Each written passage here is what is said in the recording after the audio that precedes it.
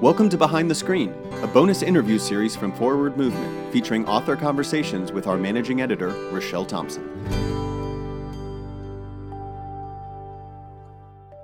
Hello, welcome to Behind the Screen. Today we're with Mallard Bitton, our author for the October Forward Day by Day meditations. Mallard, welcome to Behind the Screens and to our Forward Day by Day readers.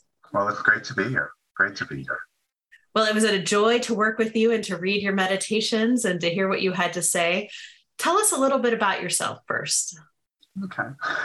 Grew up in New York City, born in Manhattan.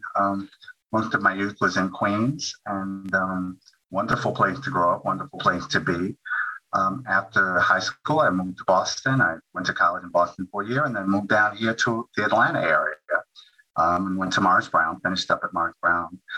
I fell into some retail with a growing company at the time, B. Dalton Bookseller, and I just rode their wave. As they grew, I grew, and ended up moving around the country several times as I became a regional manager.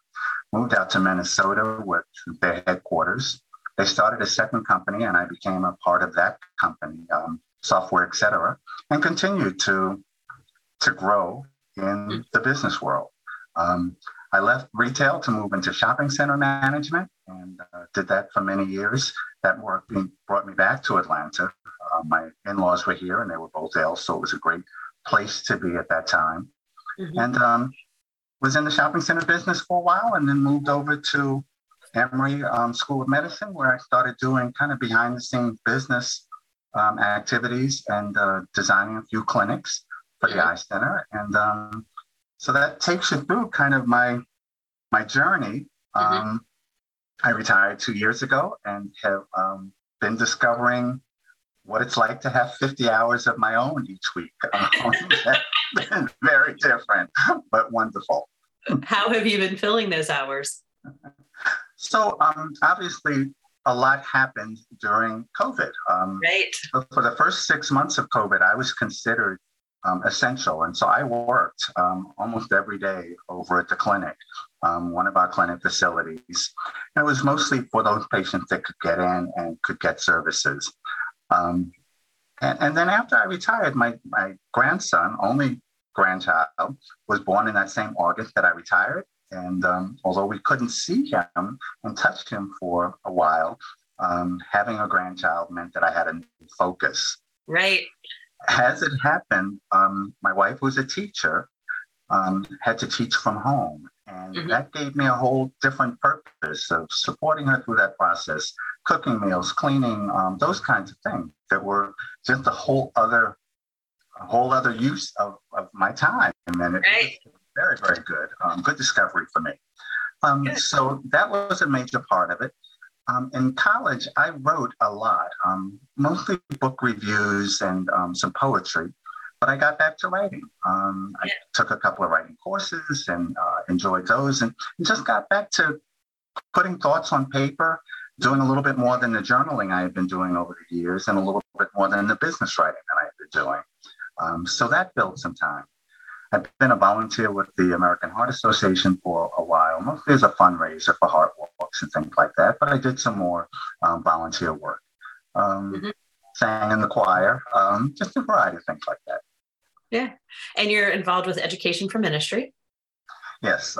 Just completed my 4th year in this past May, which was magnificent.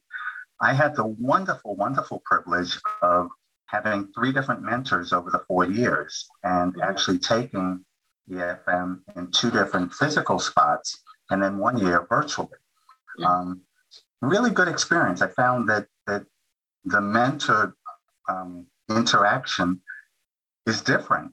It's different with different cohorts and it's different with an individual. And so that was a good growth for me.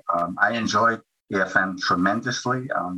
Earlier this year, I took the coursework to begin to be a mentor. And as an opportunity opens up, I will move into that. My wife was a mentor for many, many years and always told me, go into EFM. You should really love this. Right. Push back and push back and push back. And like so many other things, once I started, I would not stop talking about it. She'd always give me this look that said, "I told you so," without actually saying "I told you." Right, right. Yeah, wives are good at that. Being one myself, I would say that we're good at that. So education for ministry is obviously about learning more about the Episcopal Church, but really your faith and learning more about the Bible and what we believe and our own spiritual life.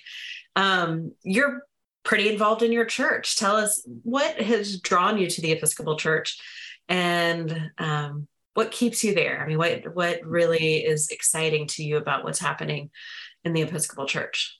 Our bishop here, Rob Wright, always laughs when I'm ever in a meeting or a class or something with him, and I say I'm a lifelong Episcopalian. He says, "And so," but I am. I've been an Episcopalian forever. And so I obviously was drawn to the church through early connections with my family.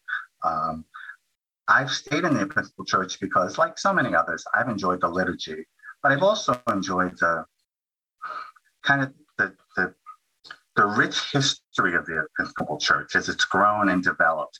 I've enjoyed what it meant in the United States, understanding that there have not always been easy paths along the way with the church, with the United States history and where the church sat. But I've enjoyed what the Episcopal Church has meant to the history of the country and to people and individuals along the way. I've sort of lived that out through every single role that you can have in an Episcopal Church, except altar guild. I have not done that. For some reason, I wasn't invited, but never got to do that. So wardens, all kinds of other things. You've done all those jobs, huh?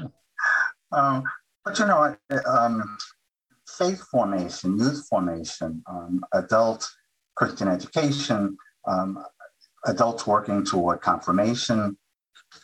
I had the privilege of serving on a vestry, and during that time on the vestry, I became senior warden, and it happened that we were going through a priest search, and so that was a whole other level of engagement in the church, in that particular church at that time. While that was going on, I involved myself in everything that was going on. So I did go to the different events and things that were happening in the church and classes, and I met the folks in the preschool and all of those things that sort of existed that I didn't get engaged with. I managed to do during that time. Yeah. So wonderful, wonderful experience. And it's kind of taken being an Episcopalian another step. There's one thing to say that you are, then the other thing to do it. And doing the Episcopalian has been what I've enjoyed immensely. Yeah, that's wonderful. Well, you talked about writing, and here you are writing with a large audience to Forward Day by Day, which has hundreds of thousands of readers all over the world. Tell us what that process was like for you. Daunting. In a word. Right.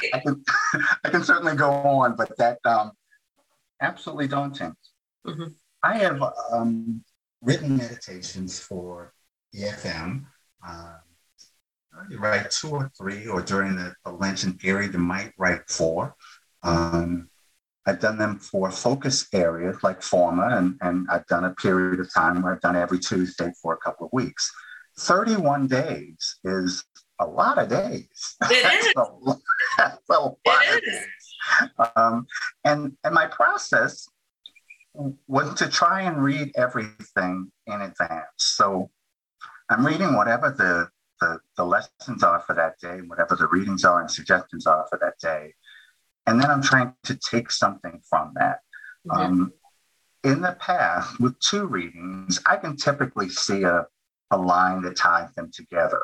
Couldn't always do that with 3 readings. Couldn't always do that with a psalm that had, it was life all by itself. It didn't need anything along with it. So my attempt was to understand what I was reading, to get something that I could, like a hook, something that I could grab onto and then work with. I've lived a little while, so there were some personal experiences I was able to say, this is like when, etc. Or I remember a process like this, or, oh my goodness, this has been written for me 2,000 years ago. That was so clear. But I found that I found it a huge challenge. And there were some times when I needed to skip that day and then come back to it. My original plan was to do the 1st through the 31st, but I found times that I just needed to move ahead to something that spoke to me a little differently, or that I could grab onto a little bit more. Right. But I found the experience extremely rewarding and very challenging. I always talk about being a parent as the absolute hardest work that you can do. This was hard work. I loved it. But this was hard work. It is. Well, I'm so grateful for your hard work. And I think that our readers will be too, as they spend a month with you and develop that relationship and glean wisdom from you, and also, maybe disagree, and that's fine, or be inspired by it. That's part of what we hope to do, is that to invite people to journey along with us, not to tell them what the answers are, but to say, like, this is where I found God in my life, and this is where I'm practicing it. And I invite you to try to find where you are. And so I think that that'll be a wonderful experience for folks as they journey with you. And I'm grateful for you. Is there anything in particular that you hope readers will come away with at the end of this? I was taking a class, and we've been talking about shalom in the class, and the various means of shalom, and the widest means of hospitality. And I think I've been spending a lot more time thinking about what small groups can do to benefit one another, whether that's in a church, or it's a Foyers group or something like that, or it's a choir, but how people can learn from each other, and how people can accelerate what they know about each other. So it's one thing to say, I went to church with this person for 20 years. You get in a small group and you have a question maybe that you're answering, and all of a sudden, well, that's why he or she feels that way. That's where that comes from. Now I understand a little bit better.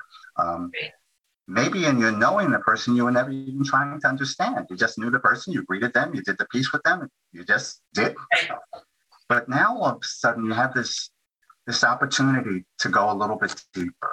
And so I hope in some of the readings, or in some of the things that I've written, people will find opportunity to, maybe I want to look a little deeper here. I want to understand something a little better. As you said, Rochelle, I don't agree or disagree, or maybe I disagree completely, but I want to understand a little bit more about this piece, or how people come to this relationship, or why people have concluded this thing versus something else. I think that's something I'm working on continually, to go deeper, to just understand more, and not as a interview, but tell me a little bit more about that, or how did you come to that conclusion? Trying to use that as a way of making better connections. Yeah, that's wonderful. Well, is there anything else that you would want to add and share with our readers today before we wrap up? I don't think there's anything else. I wish I had a profound something. I don't. I have. I sent a copy of the Forward Day by Day to my wife's aunt, and she said, "Wow, I didn't know that you did this other stuff." And I guess that's one of the things I've learned from Forward Day by Day, is it is this other stuff, and that's pretty rich, and I've enjoyed being a part of that other stuff. Yeah. Well, we've enjoyed having you and are looking forward to spending the month of October with you. Thank you so much for your time and for sharing and being authentic and sharing your journey with us. We appreciate it. Well, thank you so much.